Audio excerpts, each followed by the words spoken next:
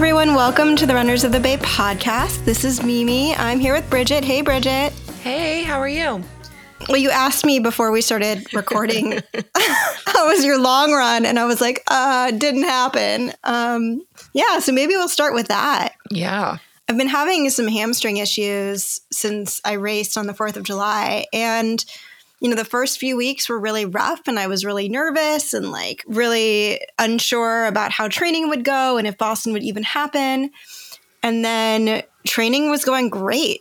Everything was just clicking. Had an awesome long run last weekend, one of my best ever. But I felt afterwards ooh, that was a little rough on the old hammy. And then I had a great workout this week, one of my best workouts ever. And I was sort of feeling the same, this doesn't feel great. And then I ran on Friday and I was just like, this is kind of awful. And it just has been feeling really tight and pulley. And so I've just taken the last couple of days off and had a lot of work done on it over the last couple of days, which has been great, but I think aggravated it a little bit. And, probably could have done a long run today, not the one I had planned. But I just woke up feeling like I don't want to, that I'm hoping by, I have some good base fitness. I've already run over 20 miles twice, hoping the hay is mostly in the barn and now it's just not making dumb choices. Totally. And I just woke up feeling tired, a little sore, a little bit I'm not sure a long run today would be beneficial, but maybe more rest would be. And so I did a lot of mental gymnastics to convince myself to get to that point. Yeah, that's hard. Well, I'm proud of you for doing that because, you are, I think, fitter than you've ever been. And that's a great place to be. But also, getting those fitness gains means that you're riding that edge of, gaining versus injuring yourself. And I think it's so smart when you're just feeling a little, I don't know, and you're doing all the things. But to your point, all the good work that can help sometimes alleviate those things does often increase blood flow and therefore inflammation temporarily, Right, yeah. So. And that's sort of what I'm telling myself it is right now. It doesn't feel like it's constantly pulling. It just feels like there's some inflammation, a lot of blood flow, and that by tomorrow morning it'll settle down and I'll go for a nice easy run and I'll feel okay. That's my hope. Yep. I'll keep fingers crossed for that. Thanks. How was your weekend? You said you got in a good long run yesterday on the trails. It looked beautiful. Yeah, I went up to Wonderlic and ran 14. So it was really nice. I got really good luck with parking. Wonderlic has that very small parking lot. It is really small and you just never know. You never know. And then you're if I can't park here, there's literally nowhere else. There's nowhere else. Yeah. What do I do? Right. Anyway, you just have to I don't know, ask someone in Woodside if they can park in their yard. Totally. To which they're going to say no. So lucked out with parking and then just went I thought I was going to go all the way up to Skyline. There's that big loop, but they were doing some restoration of the trail towards the top and I think some fire prevention. So thank you, firefighters. Please keep up the good work. So I ended up doing some loops and there's this crazy segment that is just, I don't know, maybe it's a quarter of a mile, but I don't know what the grade is either because I don't pay attention to those things, but it is steep. And I did actually some loops around on that. Wow. So the glutes, the hammies we're feeling it this morning. I can imagine. But in the best way. So wait, what loop are you doing in Wonderlic? What are the trails that literally barely anyone else knows about? Well, maybe these listeners do, but tell us your trails in Wonderlic. I don't know the trails. I know. So from the parking lot, I always go counterclockwise. So you can either go kind of along where the horses are. I go up past the stables. Okay, and me up. too. You go right. And then you get to the meadow. So you kind of you go up to the meadow. Yeah, go up to the meadow, and then you kind of go down the other side of the hill a little bit, and then you just kind of charge back up, and that's the way to get to. Okay. Yeah. All right. So you're going up. I always go just down from the meadow. Yeah. Yeah. And it's the reason I do that is because it's never that steep, and so that's the kind of trail downhill running that I can do. But it's still I find that climb it's not the climb up, not that steep. Like there's never a grade where you're totally dying. Yeah. It's just like a long, steady climb. It's a grind. It's grindy. Yeah. No, I feel you. And I've done it so many times, but I don't have, there's one stretch where I'm like, oh, I think the meadow's right around the corner, and it never is. Yeah. And so then it's always like kind of, I don't know, 3/4 of a mile before the meadow is, there's this part of the trail that just always tricks me. And even though I'm like, okay, it's coming and don't get tricked, I get tricked. Yeah. You have kind of like it's not even a climb. It's actually pretty flat at that point. Yeah. Where you're like on that ridge line. Yep. And then you go like a slight up and then you're there. Yeah, so you can kind of like float a little bit. But if you like get kind of greedy too early, then you're like, where is that meadow? Totally. Yeah. 100%. So, I had fun. There were like it was just good trail vibes, you know, everyone from the walkers to the other runners up there. I felt like it was just respectful and was in a good mood. So it was the perfect way to spend a Saturday. And then, you know, going back through Woodside, I stopped at the bakery and got a egg sandwich and a coffee. And yeah, I don't know. It's such like that. I feel like that part of where we live just makes me be like, this is really special. 100%. Yeah. Oh gosh, I have such running FOMO from this weekend, but I think I did the right thing. You definitely did the right thing. Yeah. And I love Wonderlic too, because you get a little bit of everything. Oh, it's wide open trails. Yep. There's not like a whole lot of hazard, but you can get a little bit of single track. And you get like deep woods, and then you get like kind of more open spaces. It's kind of the perfect sort of like introduction, kind of like chill, even though it's hard, like it can get hard and grindy. Like if you just don't want to think too hard and you just want to like have that quintessential trail experience, that's where you go. Totally. I have I lose track of like what all these people are supposed to be called, but my sister's mother-in-law, so I don't know what this person is to me. Oh God. Yeah. Right. Interesting. Or I don't know what, I mean, she's family to me, but like, I don't know what the proper name is. Your sister's mother-in-law I was going to say something. Yeah. So she moved down here because my sister had the baby. And so she's in Menlo Park, and she's been exploring like all the, you know, the cute roads in Menlo Park, and she went on to the Baylands, but she was like, where are like the trails? And I was like, oh, Barbara, we are going to Woodside.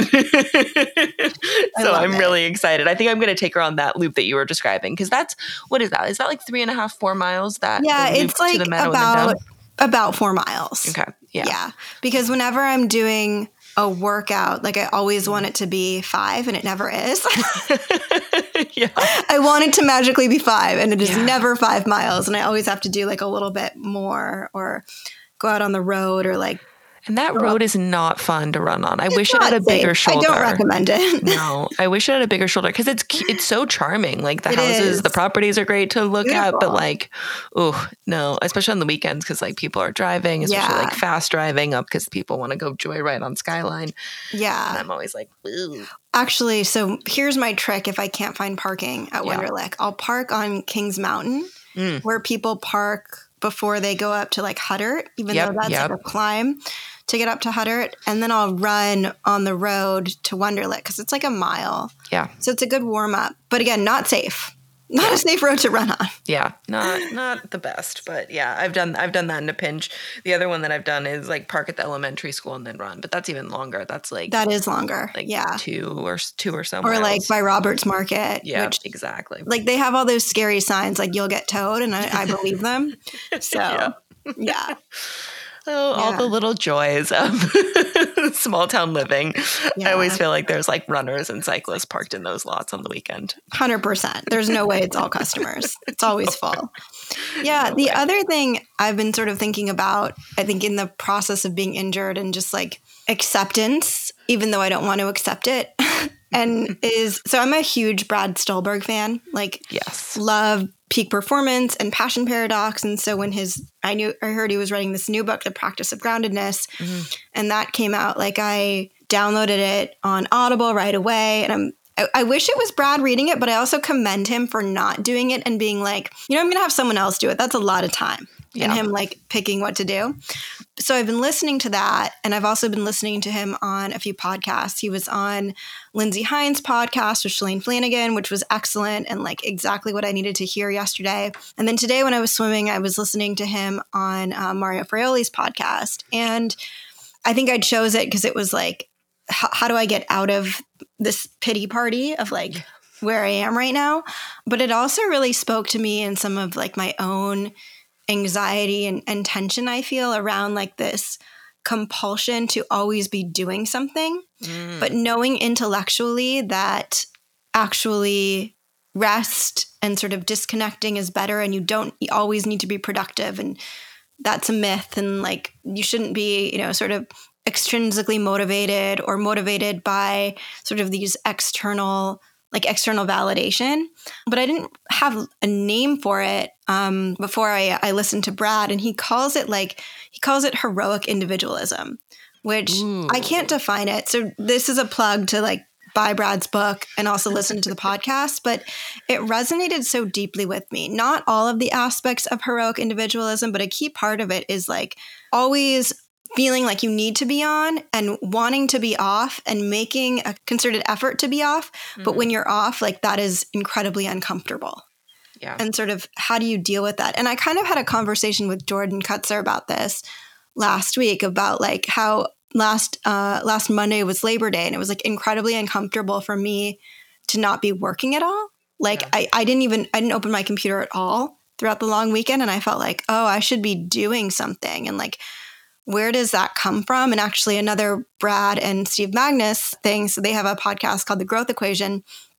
And a few months ago, they were talking about sort of like the compulsion to work on the weekends, which was based on a tweet, and like how that is probably rooted in like some deep insecurity and need for external validation. And I was like, oh, I've never resonated with anything so deeply in my life. But anyway, all of this, like to say, I've been thinking about these things and this idea of groundedness, and especially I think in the running community, the endurance community, absolutely in the Bay Area, like there's always this comparison trap or like this kind of need to feel like we're continuously like doing something. And even this morning, I was like, I really can't open Strava right now because I'm just going to see all of everyone's long runs this weekend and feel like I'm behind.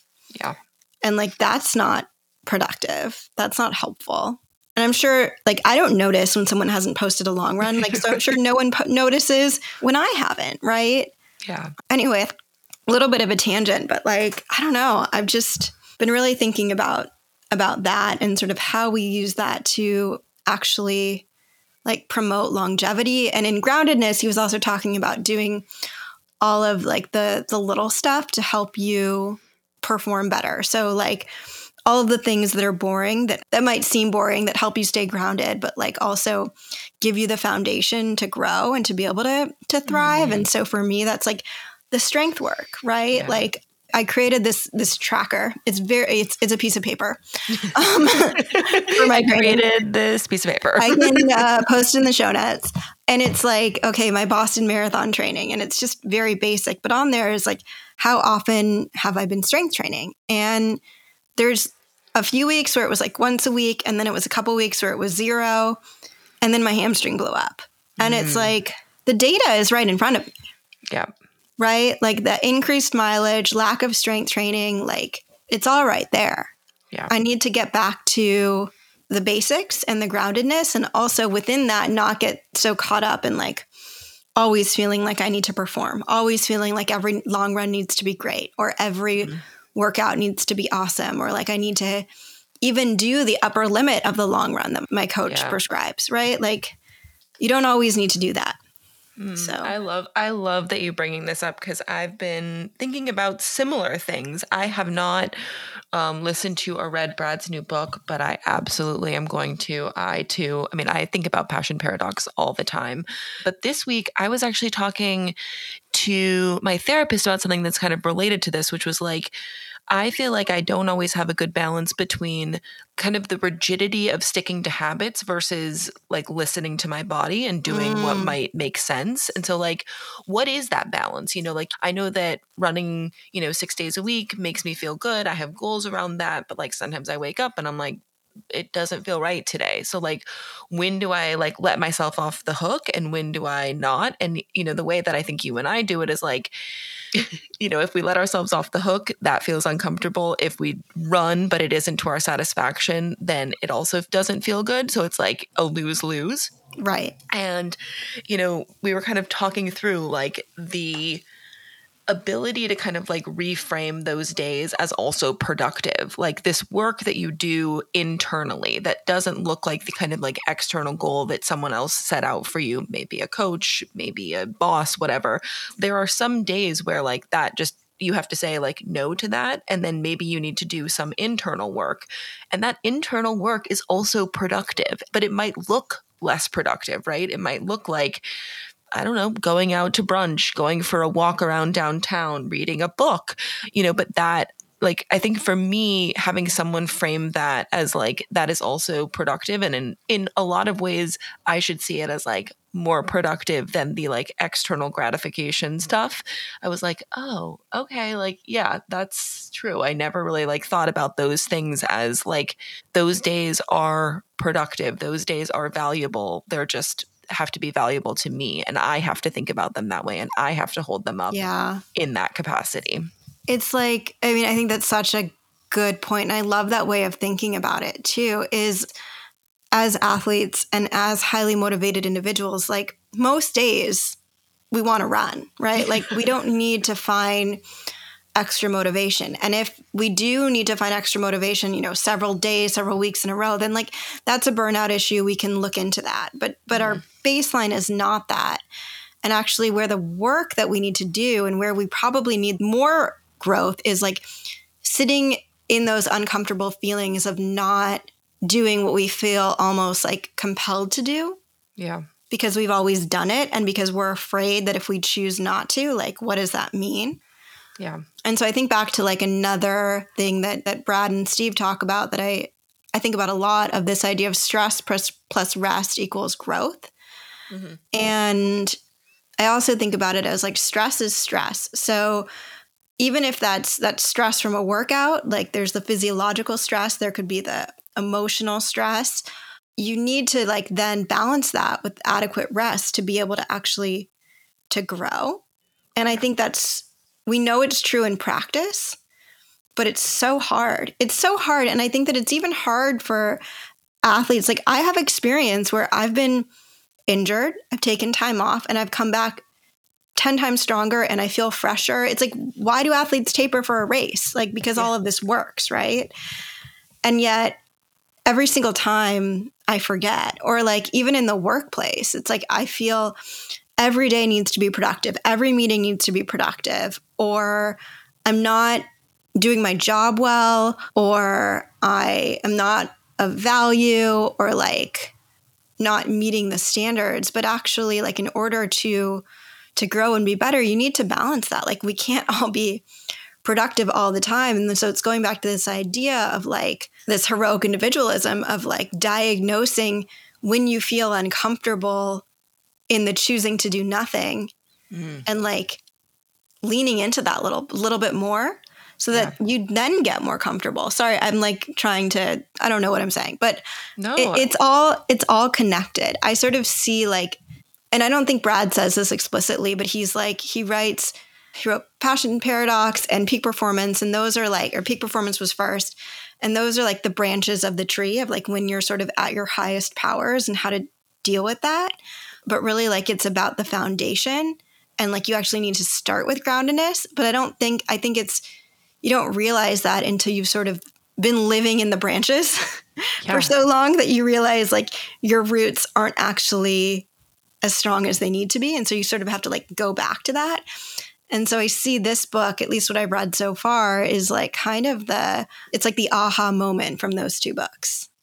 Yeah, I think that's so true. I mean, the Passion Paradox, it's all about that, like, you can burn up, like Yeah. and I think we've all felt that, where it's like this thing that I love turns into something that I have a very unhealthy relationship with. And then sometimes you just get in that cycle where you're like, why doesn't it love me the way that it used to? Or why don't I Right. love, And I think exactly what you're talking about. The other thing that I always think about is, when we had on Matt from Ever Athlete, and we asked him like, okay, if you have 10 extra minutes, what would you do? And I expected him to be like, 10 burpees, 10 push-ups, and 10 squats, 3 times or whatever.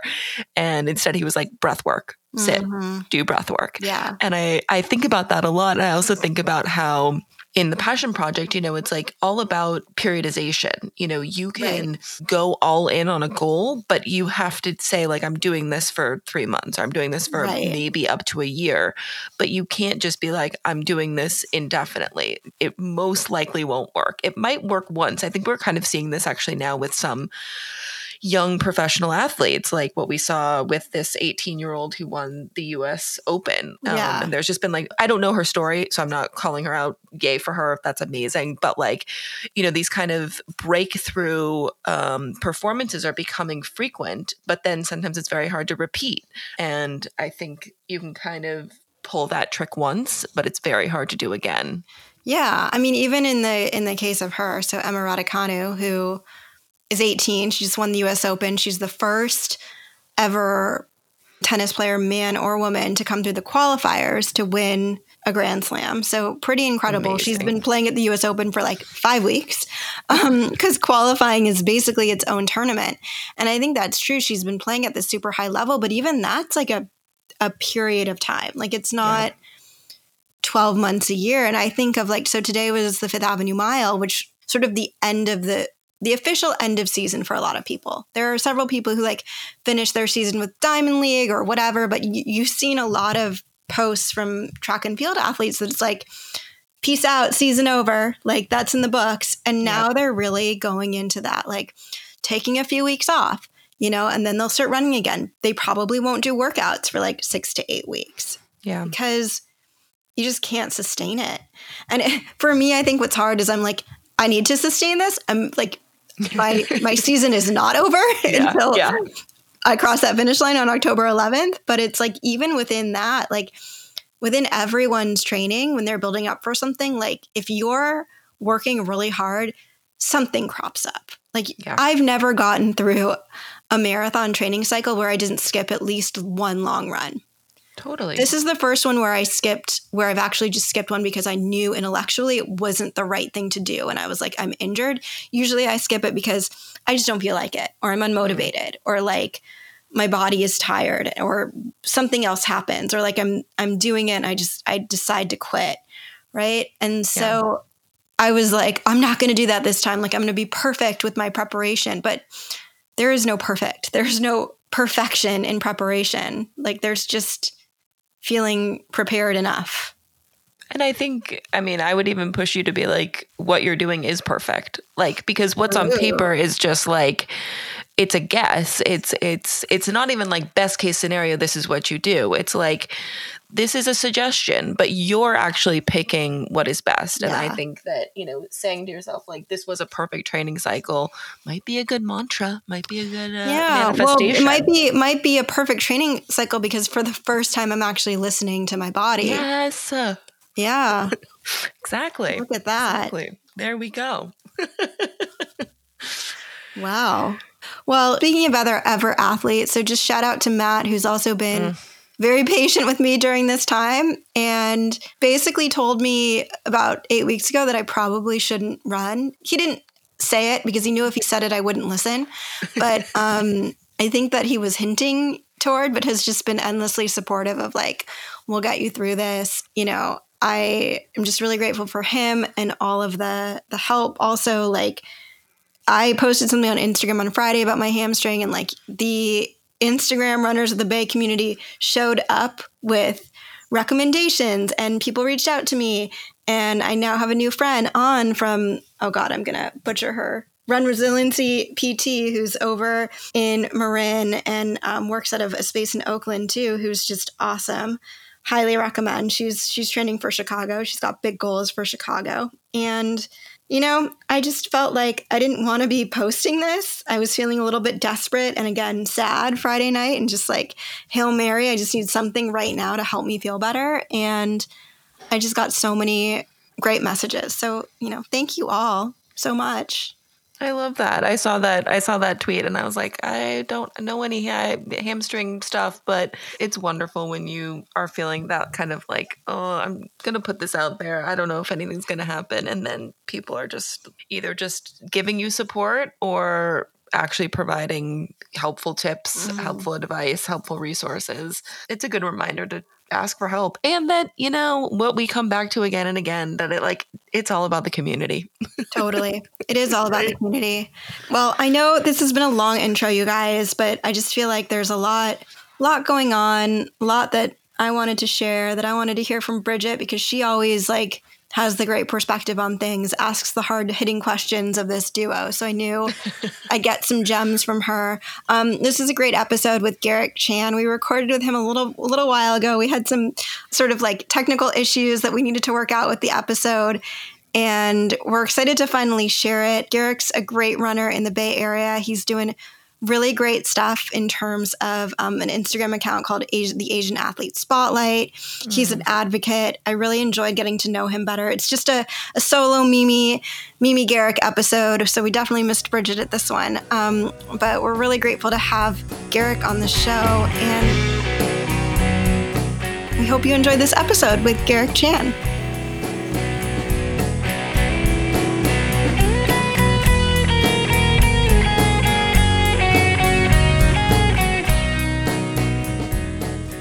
Well, hello, everyone. Welcome to the Runners of the Bay podcast. Today, we're here with Garrick Chan. Welcome to the podcast, Garrick. Hello. Thank you for having me. I'm very excited to speak with you today. Yeah, we've been looking forward to having you on. I know we've been talking for a while. I think it's been about a year that we've actually been in communication. So I'm so glad we're finally making this happen. So as we get started, tell us, what does a typical day in your life look like right now? Recently, there have been a lot of positive changes in my life. And then on a normal day, especially before pandemic, I would always, wake up around 5:30, 6 a.m., get a run in, shower up, get to work. I work as an accountant. And then some days I would have a second run. And then after that, go to weights, or after that, just go home. What about these days? How has the pandemic shifted that schedule? Yeah, recently, there has been no waking up very early. Maybe the earliest I'll wake up will probably be 6:30. There's still weights. There's still a second run. It's just that, my current job doesn't have showers, so it's very hard. But at the same time, though, due to some new positive changes in my life, I'm likely going to head back to the whole, 5:30 a.m., 6 o'clock routine. You're going to head back to that routine? Yeah, because there's been some changes in my life. To go into detail, I'm starting to move from Saratoga to San Carlos, and I work in Fremont. So in order to make that to work, I had to wake up early. Yeah, that's exciting. Lots of changes. I think we've all experienced a lot of changes over the last year. Some not so positive for people, some more positive. I think some people really focusing in on kind of what they're passionate about and what matters. And I know in the last year, just from following you, you've done a lot of activism work that has gone beyond running. Tied to running, definitely, but That's been really inspiring to see. So we can definitely get into that. But let's go back in time a little bit. What's one of your first memories as a runner? What got me started running was when I was in 5th grade. I have a teacher that would do triathlons, running. So she allocates a time in a day. I remember it was on a Friday. So every Friday, in the morning, we will go out and run 8 laps around the school playground, the perimeter. So she would motivate us by, with candy. If you don't walk, you get candy. So that led to me doing cross country. I didn't think I would go on to do cross country and track for middle school, high school, luckily college, and post college. Nice. So besides candy early on, what motivated you? I think it's just the love for, running. When I go out there, I just happen to love to run. I remember asking my older sister, because, she's a year older than me and she was like in middle school at the time. She's like, oh, what sport can I do that doesn't involve, jumping around the hurdles? Because that's what everyone used to see growing up. And when we all went to do track and field, everyone thought like, oh, we have to do hurdles too. We have to do this or that. But then my sister said, oh, there's this thing called cross country. So that's how I got in. You said like you're motivated by the love to run and sort of love of the sport. What about that? What makes you love it? When I tell people I'm a runner and I run marathons, they're like, I don't even want to run to the next block. Like I hate running. So what made you love it? Like, what is it about it? I think what keeps me going today is my ability to continue to run personal best.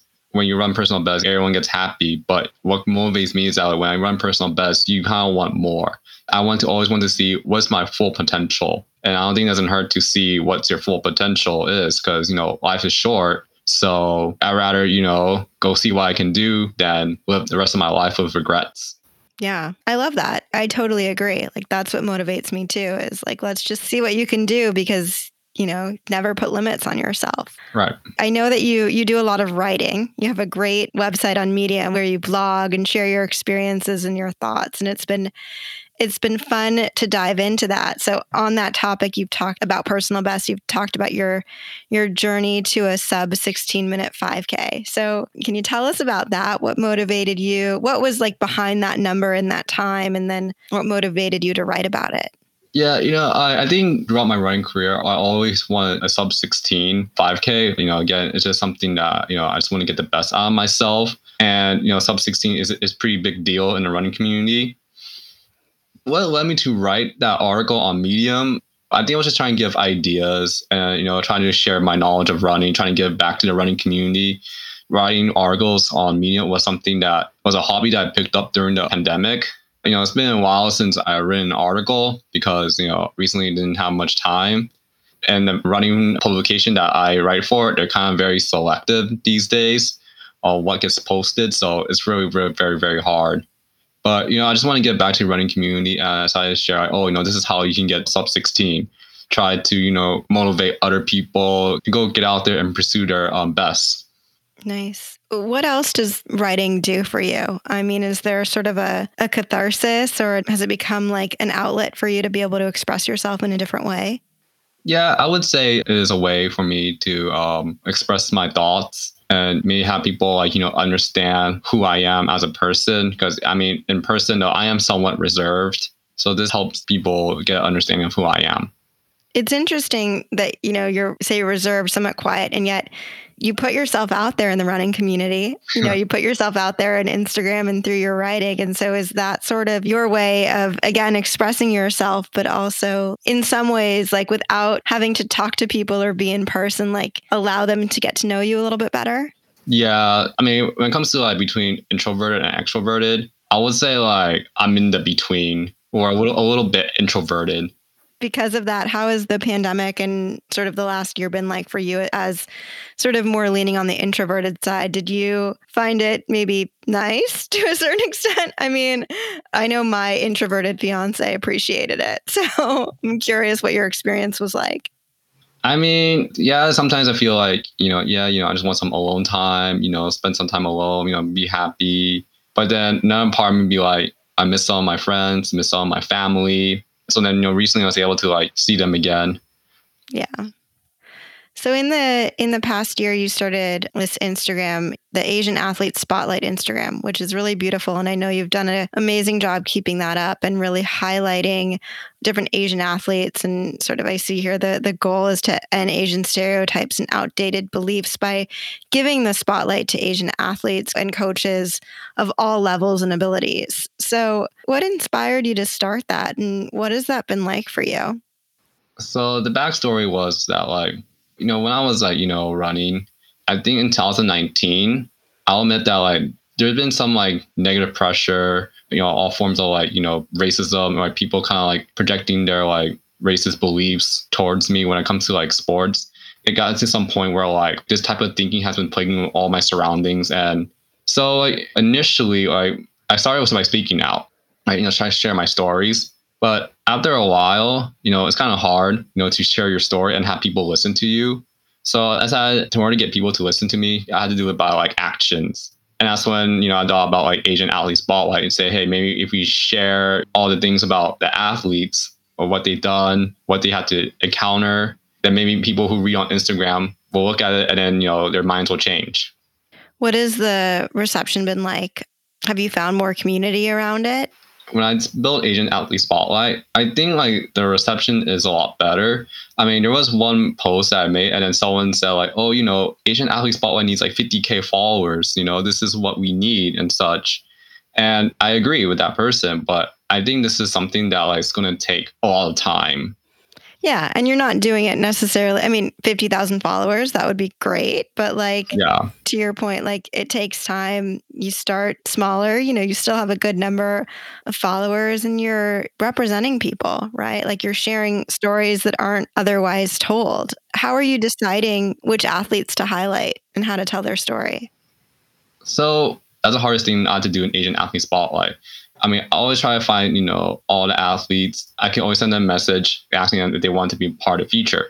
But the hardest part is for them to be wanting to do it. I think like some people, they don't want to get their story shared or they're not interested in being featured, which is okay. So in order for them to get featured, they have to fill out the form. It's in the Instagram bio link, but they have to fill out that form and then the feature is based on what they answered. Got it. You also wrote an article on Medium and have talked about this, about, racism in sport. And you wrote an article called The Running Stories That Are Hard to Tell. And a little bit earlier, you talked a little bit about like things you've experienced. Would you mind going into a little bit more detail about that and telling us about writing that story, what that brought up for you and how you're sort of putting this out in the world and trying to, make sure that these stories are told and that your story is told and that people understand that racism is very real and that it is very prevalent in sports. And yeah, tell us a little bit more about that. So I'll admit that, what motivated me, inspired me to speak out was, when people started speaking out. Like the person that actually did it was Jalen Davis from the San Francisco Giants. When he spoke out, I felt that, hey, maybe I should speak out too. I thought about like my past, like what I've dealt with. And I asked like some of my like friends and cousins, who are Asian and are athletes. And they said that, yeah, they have dealt with that experience too.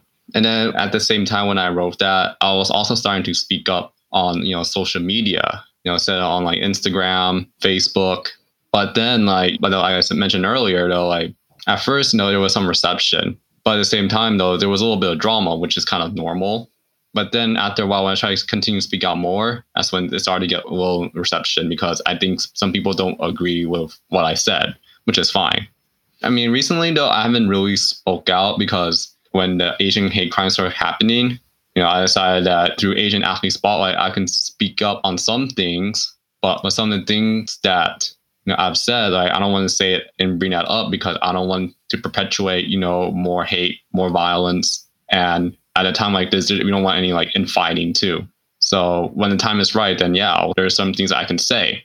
But right now, I can only, speak out on like certain things. And I'm doing that through like Asian Athlete Spotlight.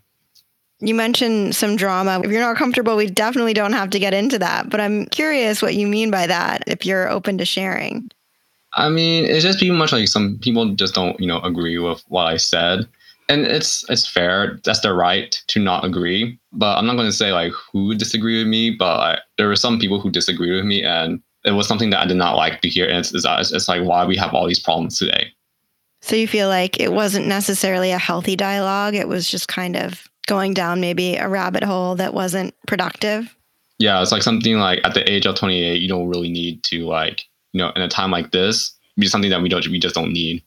That's hard to hear. I mean, because your experience is your experience, right? And that's valid. Yeah.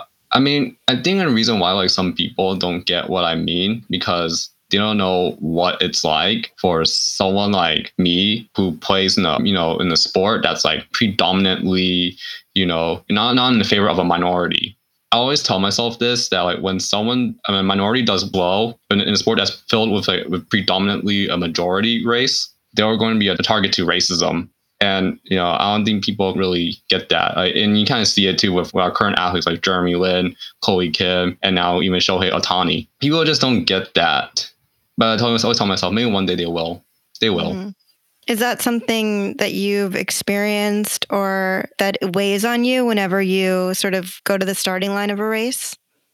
In the starting line of the race, like I never dealt with like racism, but I know I've heard stories of like people getting like racially profiled. If we go into the elite choral, like I have a friend who's a professional triathlete. At the beginning, he was getting racially profiled. That's really hard. I think that something I love about running is that there's this perception that anyone can do it, right? Like all Right. you need is a pair of shoes and you're good to go. But it's just, Yeah. it's not as simple as that. For so many things, like there are a lot of considerations that go into lacing up those shoes and deciding when you're going to go outside and run. I mean, me as a woman, like I think about if I'm traveling for work or in a city I don't know and I need to get my run in really early, maybe before it's light out, like I'm going to go to the hotel treadmill, honestly, because I don't feel safe. Right. Right. And that's not good for our sport. We all want to feel safe, regardless of your gender, of your race, of anything else. Yeah. Right. At this point, because I ran like a 2:34 marathon, and I think that's where some races you can get in the elite choral for free, get your race entry paid for free, and I feel that the faster I'll get, the closer I get to sub 220, then I feel like I could get targeted. Like one of the things I said in my article was when I was in high school, when I would finish number one for my school or do great things, there would be people who be like who just kind of didn't want to like accept this type of result. They try to like discredit me, and which is something that's been seen for a lot of like Asian athletes. You have to encounter that.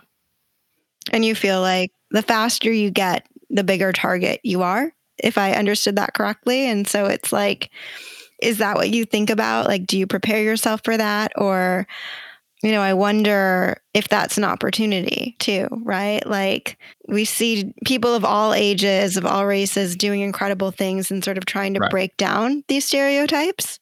Right. I mean, I try not to think about it too much, but at the same time, this is something that, I have to be aware of. So let's move into more of your running story, if you don't mind. Okay. You casually mentioned you're a 2:34 marathoner in the Chicago Marathon in 2019. That's correct? We Yes. ran that race together. We didn't know each other. You finished a lot further ahead of me, but it was a perfect day in Chicago. What was it like leading up to that marathon? What made you choose that race? And that was your first marathon, right? If I read that correctly. What was it like going into your first marathon? Did it meet your expectations or was it something totally different? Yeah, I mean, that's an interesting question. Chicago was my first. The reason why I chose Chicago, because, I mean, my sister, she was there. So she was finishing up nursing school. So I want to maybe meet her because, I never got the chance to do that. And then at the same time, when I decided that, I finished my debut half marathon. And for some reason, I decided that maybe after a year, I should try a full. I mean, when I applied for Chicago, I went in with like a positive mindset, like, I'm nothing to lose or anything. And if I don't get in, there's CIM and there's maybe Seoul Marathon, which I thought of at the time. So somehow I got in and I was like, well, this is a good opportunity. So go run it. So, I trained for it and surprisingly, it all went well. Not just the time, but it's because of how I ran that marathon. I always say to myself, like, I don't like the marathon, but I don't hate the marathon. But I like to see what I can do. What's my potential? And it goes back to what I said, like, we'll see my full potential. I think like if I didn't run 2:34, if I didn't like negative split at the same time, I would have given marathon one more chance. And then after that, if that didn't go well, then I would just go run Boston and then I would have called quits. But because of that happened, I felt like I found my second calling in running because, I was in college, I was a middle distance runner. I was hoping to become like Matthew Centrowitz in a way, but that did not happen. And maybe, since I negative split, there's a lot of potential out there. Maybe you can do something great. Do you have any time goals going into Chicago?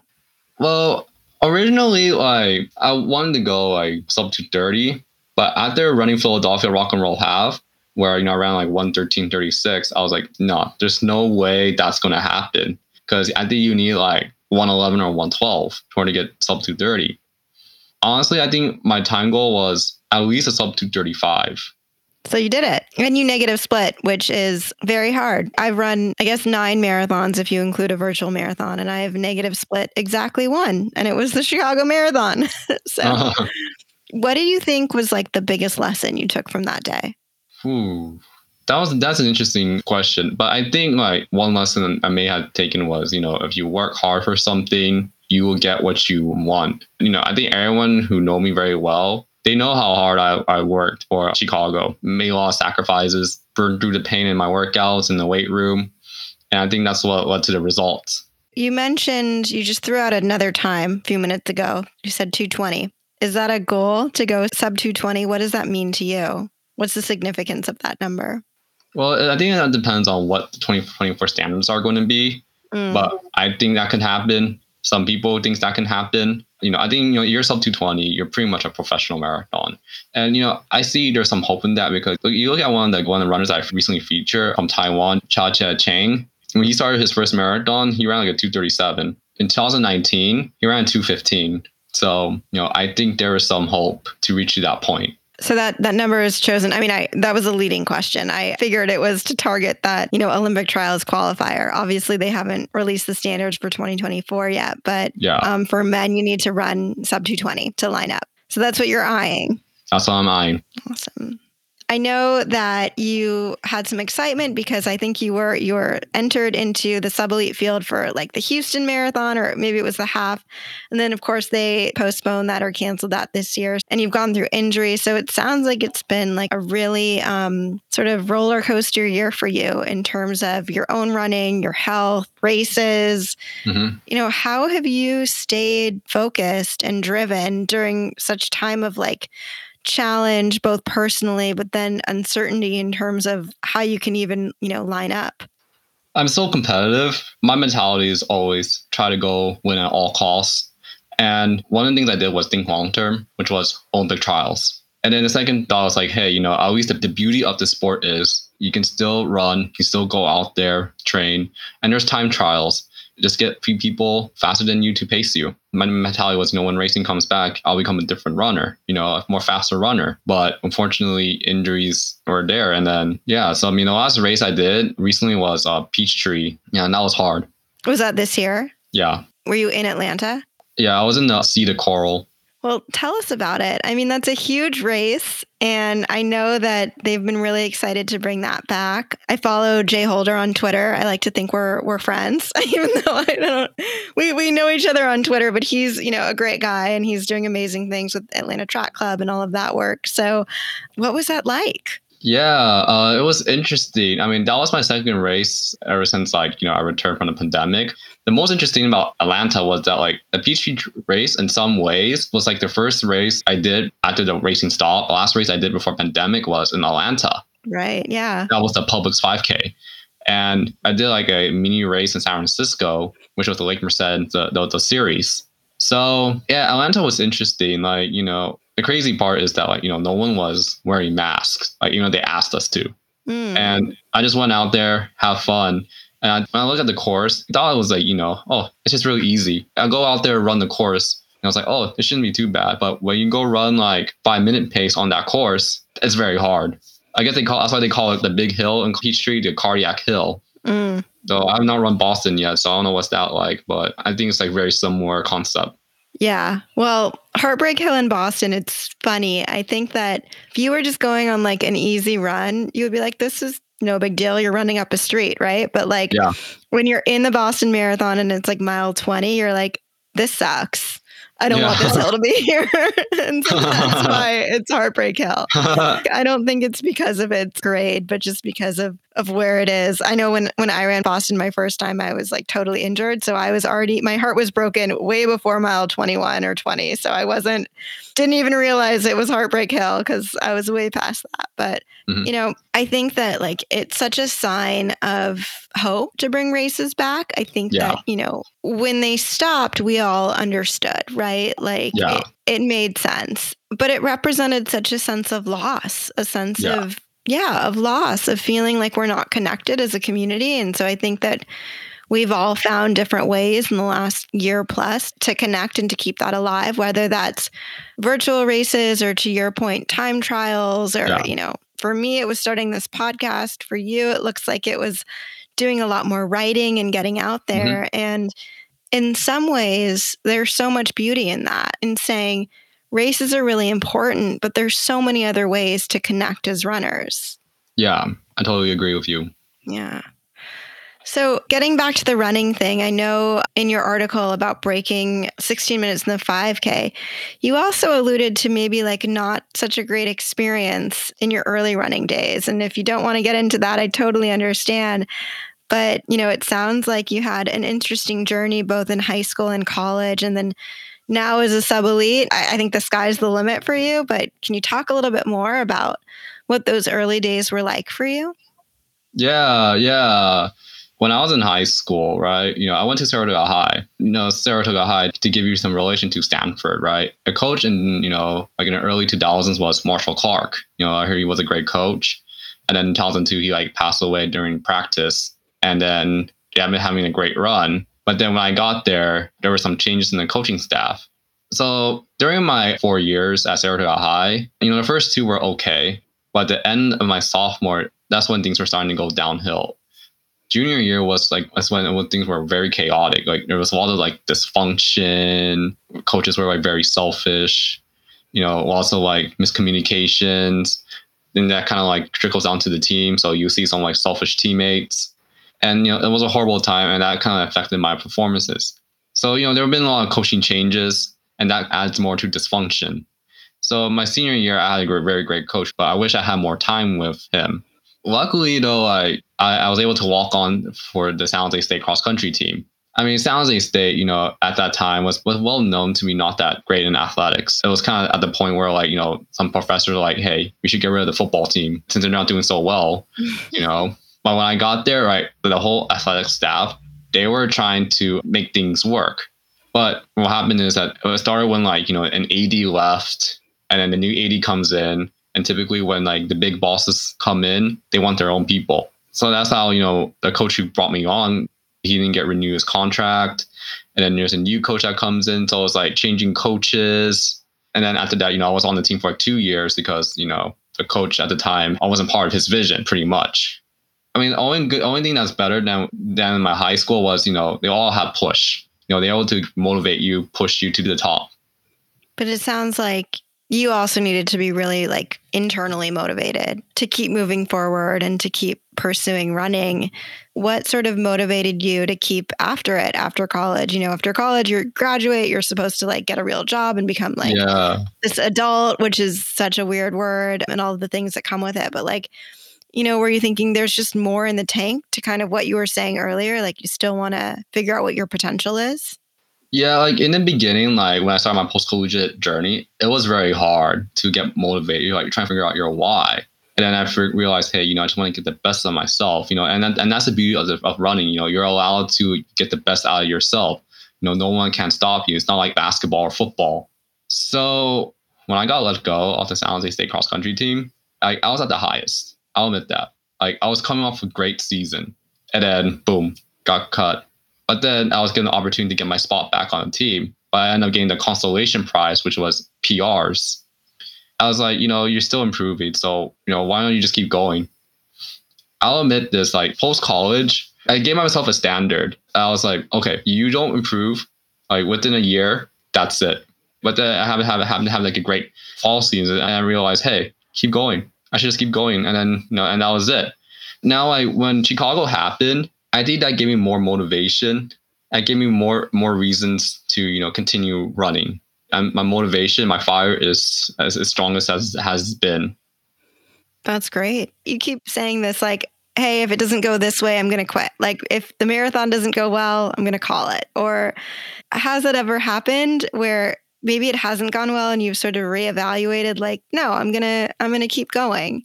Because running can be so fickle. In some ways, it's totally within our control. But actually, when you really think about it, we have very little control. And, the weather, it could be a freak injury. We could get sick. There's all of these things. Right. I mean, there's never having a time where put a standard and then things didn't work out. I tell myself, hey, I should go, quit. There was never anything like that happen. But I told myself, hey, if even I don't make Olympic trials, I'll walk out satisfied because I'll know that, I gave my all. If I gave my all and I didn't make it, I'll be satisfied. Then means that, hey, that's my potential. Mm-hmm. And I think we have different potentials at different times. It's like, I think we take inspiration by people later in life. Like, the Olympics just started today. We've got Abdi in the marathon and like 43? I don't know. This is his 14th Olympics. I'm just kidding. I know it's not his 14th. But it's, you think someone's career might be over and then they're able to still tap into that potential. Or I look at like Sarah Hall, right? Who is just my everyday inspiration. And so this idea that like, yeah, we think we've tapped into our potential, but like we have so much time and you have so much time. You're still young, right? Like there's so much opportunity to grow and to do different things and to maybe take a break and come back to it. Yeah. And I also think too, like with technology and sort of different training, like we can all run longer, harder and faster than we ever could. Right. I don't usually think about the future, but that'd be nice though if I could, run into my, early 40s like Meb, Abdi, Bernard Lagat, that'd be nice. But I think, it's important just to take things like one step at a time. Yeah. So you did keep running after college and you run with the Wolfpack. How did you find that group? How long have you been with them and what's that been like for you? Yeah, so I found the club because my college teammate, trains with them during the summers. And after that, he was recruiting all my other teammates, all my friends. Ever since I joined, I met some great people in that club. How have they helped you improve as an athlete? I think in the beginning, I was training with them, going to their practices. They were able to push me. And the coach was, Coach Lisa, she was pretty great. She has all a great structure. And Wolfpack practices tend to be fun too, after the work is done. So how do you have fun after the work is done? What does that look like? We go hang out with each other, whether it's go to a restaurant, or have a picnic. I remember having picnics at race day. And so now I'm still part of Wolfpack. I'll train with them. We're given the option to train our own. There's some people, including myself, who have got their own coach. I'm working with someone from Colorado for I'll say 4 to 5 years. And he was at Chicago Marathon too. So yeah, I met up with him. That's awesome. Yeah. What's that coach-athlete relationship like? How does he help you or push you or hold you back? I know that sometimes highly motivated athletes actually, what they need most in a coach is someone to tell them to stop or rest or do different things.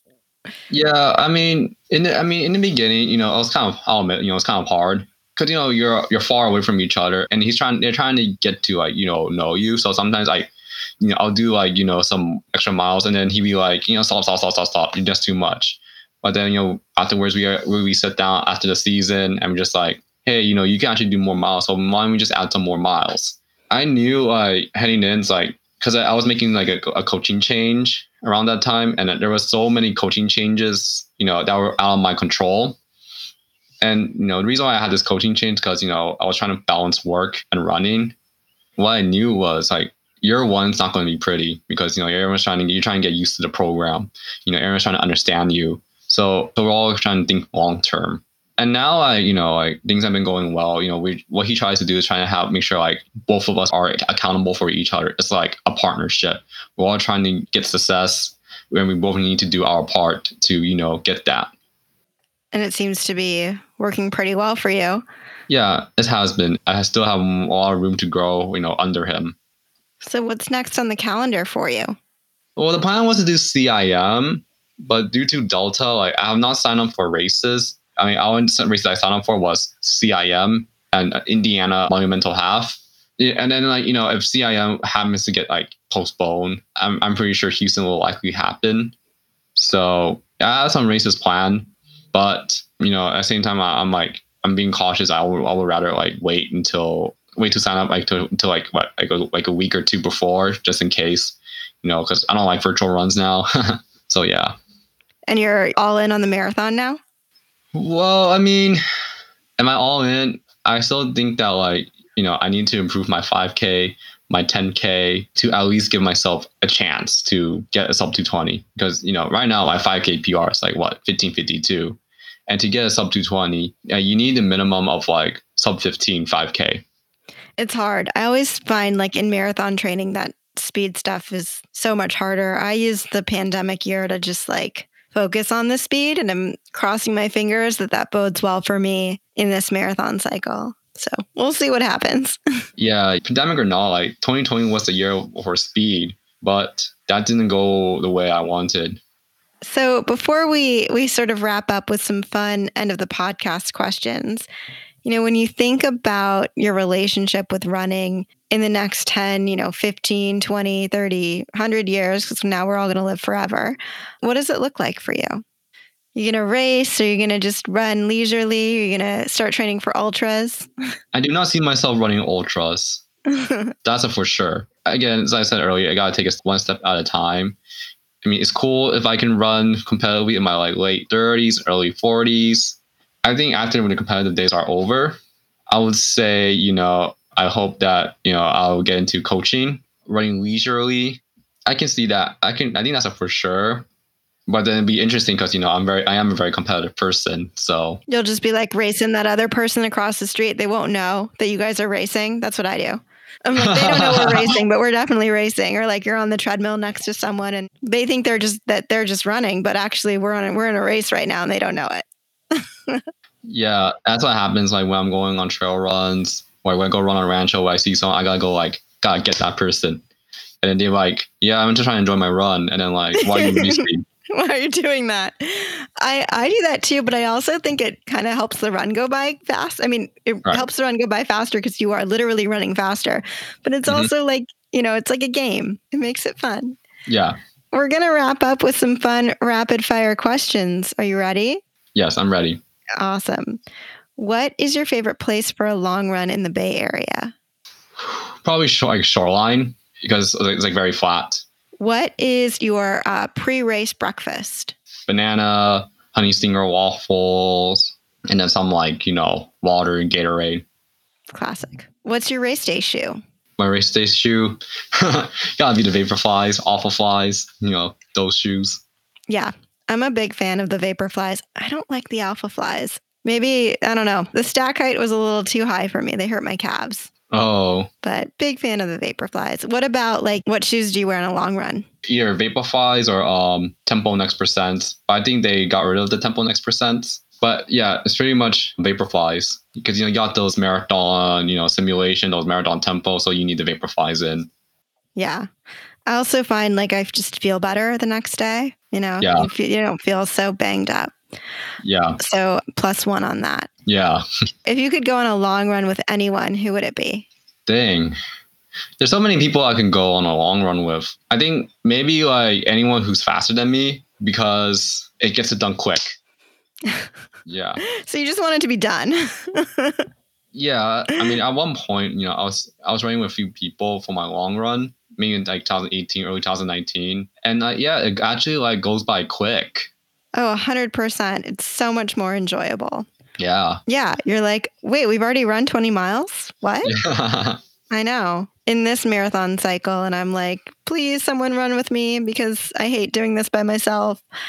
Okay. And our final, most important question. Okay. Burger, burrito, or pizza? Oh, that's pretty hard because I like all three. But if I had to pick one, I probably would say, pizza. Because burrito, right? I always have order no beans. I don't like beans. But then what if I don't get the option of no beans? So too much risk in that order.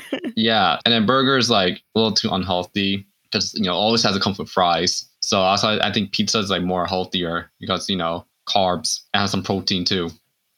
I think anything after a long run or a race, you just got to get fuel into your body. But welcome to Team Pizza. You are now on my team. I'm squarely Team Pizza. So glad to have you. I'll let you know the secret handshake one of these days once I make it up. But thanks so much, Garrick, for joining us and for sharing your story and for being outspoken and for really, advocating for change. We're so lucky to have you as a member of this running community. Yes, yes. And, thank you, Mimi, for having me here. I really enjoy, speaking with you. I'm really enjoying sharing, my thoughts. And thank you for, like having this so that, we're all given the opportunity to, speak and share our thoughts and express ourselves. Absolutely. All right. Talk to you soon. Yes.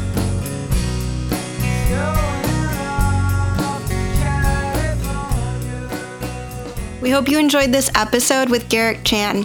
You can find Garrick on Instagram at GVC1992. You can follow him on Strava at Garrick Chan.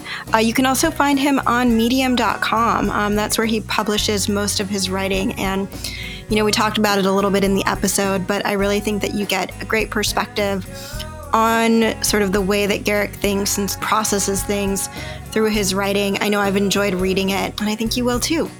As always, you can find us at Runners of the Bay on Instagram and on Twitter. Send us an email. We're so grateful for this community. As we said in our very long intro, it all comes back to community and the relationships that we've built and continue to build. And it's just been the greatest gift. So thank you so much, and we will talk to you soon.